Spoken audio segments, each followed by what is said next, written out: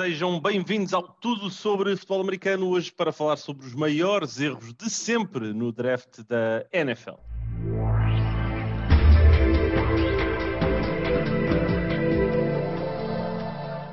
Olá Nuno, bem-vindo hoje para fechar a semana e falarmos aqui um bocadinho sobre erros. Erros que fazem parte da vida, não é? Fazem parte da vida, literalmente. Não, toda a gente erra e na NFL não é diferente, não é? E agora, nesta altura do draft, então às vezes acontecem grandes erros. Acontecem muitos erros. E atenção, nós podemos olhar para isto e o nome do episódio, Maiores Erros de Sempre no draft da NFL, por exemplo, um erro é ninguém ter ido buscar o Tom Brady logo na primeira escolha do draft. E foi a 70ª, 99ª. 32 equipas cometeram erros. Inclusivamente os Patriots, que tiveram sorte, entre aspas, depois de o irem buscar. Mas não é bem nessa ótica que nós vamos hoje. Nós vamos falar mesmo de erros de jogadores que foram os chamados draft busts. Jogadores que foram escolhidos muito cedo no draft, ou seja, ali entre a primeira e a quinta, mais ou menos, escolha, e que realmente todo o ênfase colocado nesses jogadores acabou por ser completamente ao lado. E eu, se calhar, vou começar por pegar aqui nos anos 90, onde vimos vários erros a serem cometidos, em particular no draft de 98, em que Ryan Leaf foi escolhido pela segunda escolha dos Chargers. Teve uma carreira horrível, 14 Sim, touchdowns e 36 interseções. teve em dúvida se a primeira escolha desse draft era o Peyton Manning ou era ele, Ryan não é? Leaf. Pronto, os Colts não cometeram nenhum erro, mas os Chargers cometeram depois de terem ido atrás do Ryan Leaf. Temos depois no ano a seguir, em 1999, vimos os Browns a irem escolher Tim Couch com a primeira escolha, completamente ao lado. E vimos também nesse mesmo ano os Bengals escolherem Akili Smith, um jogador que acabou por ter uma carreira muito também curta, acabou por deixar a NFL passado 6 anos com apenas 5 touchdowns lançados. Por isso, foi foi uma fase, aliás, muito complicada para algumas equipas onde parecia que havia uma corrida para os quarterbacks. E não sei porque este ano estou a sentir que está a acontecer o mesmo. Pois, estamos a sentir que há aqui mais ou menos 5 quarterbacks que podem ser escolhidos assim muito cedo no draft. Portanto, sabemos que algum deles vai ser um bust, não é? Porque serem os 5 jogadores fantásticos não vai acontecer. É muito raro. Não vai acontecer. Afirmo aqui que não vai acontecer. Algum destes 5 jogadores vai ser um bust no futuro. Sim, e a realidade é que, pronto, eu estava a dar o contexto, porque nós estamos a falar aqui no cenário de sempre, e se nós recuarmos ainda mais na história, também encontramos mais erros cometidos com quarterbacks. Os Washington, em 1984, foram escolher o Whit Schuller, que também foi um jogador que acabou por ter uma carreira extremamente curta, mas, genuinamente, para mim, e eu vou dar aqui a minha opinião, o pior draft, aliás, o maior draft bust e o pior jogador escolhido em termos de contexto remonta a 2007 e o seu nome é Jamarcus Russell, quarterback escolhido pelos, na altura, Oakland Raiders. Incrível. A escolha de Jamarcus Russell foi incrível. De facto, tinha um braço canhão. Ele que vinha de LSU tinha um braço canhão, mas depois teve um Pro Day fantástico na altura. Os Raiders ficaram encantados e selecionaram, mas depois tinha problemas de peso, tinha problemas de ética de trabalho, foi aquilo que foi reportado na altura. Portanto, acho que Jamarcus Russell, mesmo se pensarmos em épocas mais recentes, eu acho que Jamarcus Russell deve continuar a ser o maior bust de todos os tempos. Sim, basicamente ele foi julgado com base no seu Super Pro Day. E atenção, vou meter só aqui, também houve um jogador este ano que teve um Super Pro Day. Acabaram por julgá-lo apenas com base nisso, esqueceram-se de aferir um bocadinho aquilo que dizias, Nuno, a ética de trabalho, o compromisso, a sua capacidade também. Não é muito aquela conversa de ser o primeiro a chegar e o último a sair, mas de fazer um bocadinho também todos à sua volta um pouco melhores. Nunca se viu isso com Jamarcus Russell, parecia um jogador super desinteressado e a realidade é que esses fatores, essencialmente, acabaram por contribuir para que ele não se tenha conseguido desenvolver. Sim, e isso só ir rapidamente tocar aí num assunto que tu abordaste, a questão do Pro Day muitas vezes é enganosa e é óbvio que estamos sempre a falar, quando estamos a falar do draft, estamos sempre a falar de super atletas.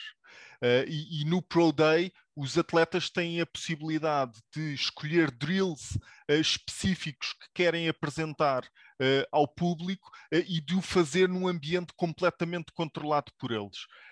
E isso muitas vezes, como foi o caso neste ano de Zach Wilson, que teve um Pro Day absolutamente fantástico, pode iludir porque aquilo não é a realidade de jogo. Portanto, acho que foi isso que aconteceu, obviamente, com Jamarcus Russell na altura, e os Raiders iludiram-se. Iludiram-se completamente.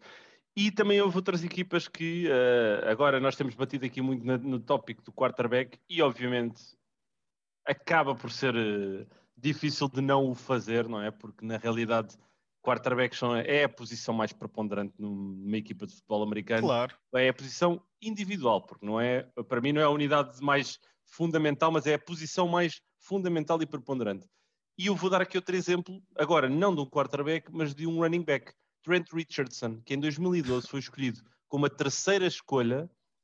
À sua frente foi apenas o número 1 e o número 2, que foi Andrew Luck e Robert Griffin III, que, atenção, não entra aqui nesta equação, porque ele até acabou por encontrar um lugar na NFL e é um bom backup, é um sólido backup atualmente. Sim, é um sólido backup. Com os Ravens e Lamar Jackson.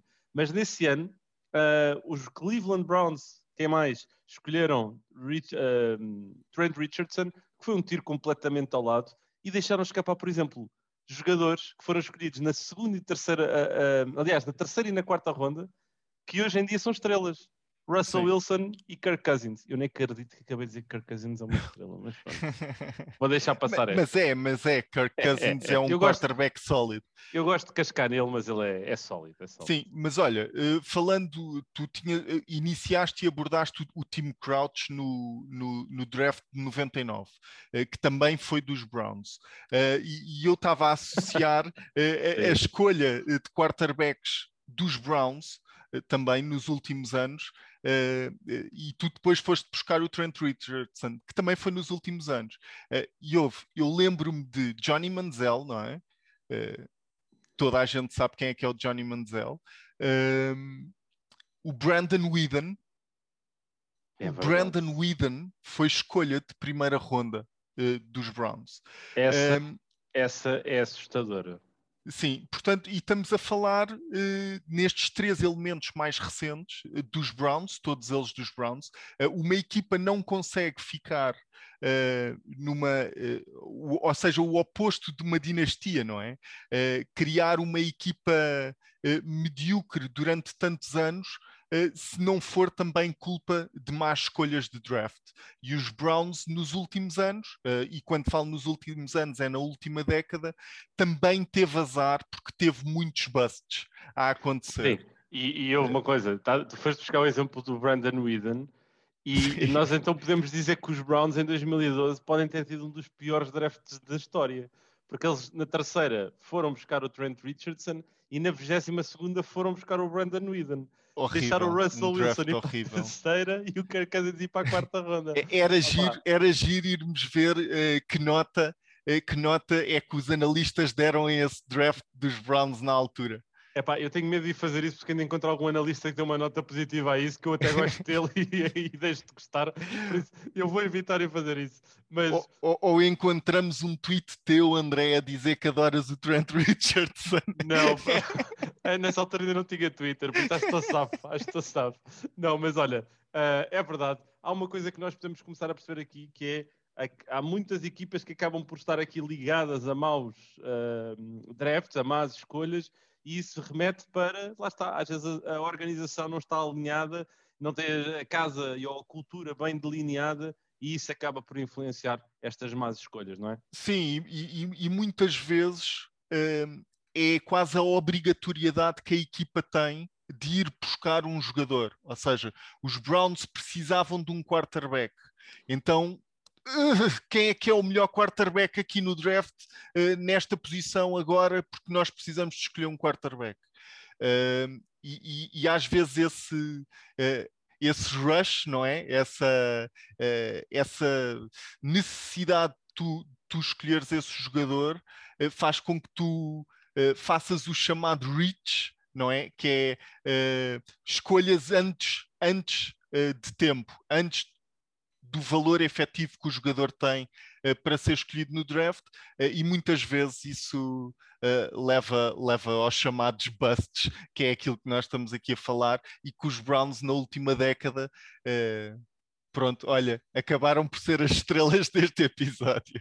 É verdade, acabaram por ser, e entretanto eu estava aqui a ver o draft de 2012 e realmente eu vou dizer uma coisa, eu não tinha esta noção e eu quase que me apetece fazer um episódio só para falar disto. Este draft teve Luke Kuechly, Bobby Wagner, Lavonte David, Uau. super linebackers. Uau. E alguns deles aqui para o final da segunda ronda. Bem, aqui um draft Epá, realmente falaste no Luke Kuechly, uma pena ter-se reformado um bocado antes de tempo. É verdade, de linebacker. É verdade. E pronto, olha, chega aqui ao final deste episódio, o último desta semana aqui no Tudo sobre Futebol Americano, mas na realidade este fim de semana temos 2 episódios especiais. Amanhã lançamos o episódio especial de Futebol Americano em Portugal com o Pedro Calado dos Lisboa Navigators, e no domingo vamos ter um episódio especial em que estarei eu, o Nuno Félix, o Pedro Fernandes e o Bernardo Solipa do Conversas de Quarterback, um podcast também sobre futebol americano em Portugal, para fazermos um mock draft, uma conversa informal, aqui também construtiva, argumentativa e sempre a mandar aqui algumas larachas uns aos outros, como faz parte, como nós gostamos. Yes. Obrigado a todos, um bom final de semana, um bom resto de dia e um grande abraço. Até ao próximo episódio.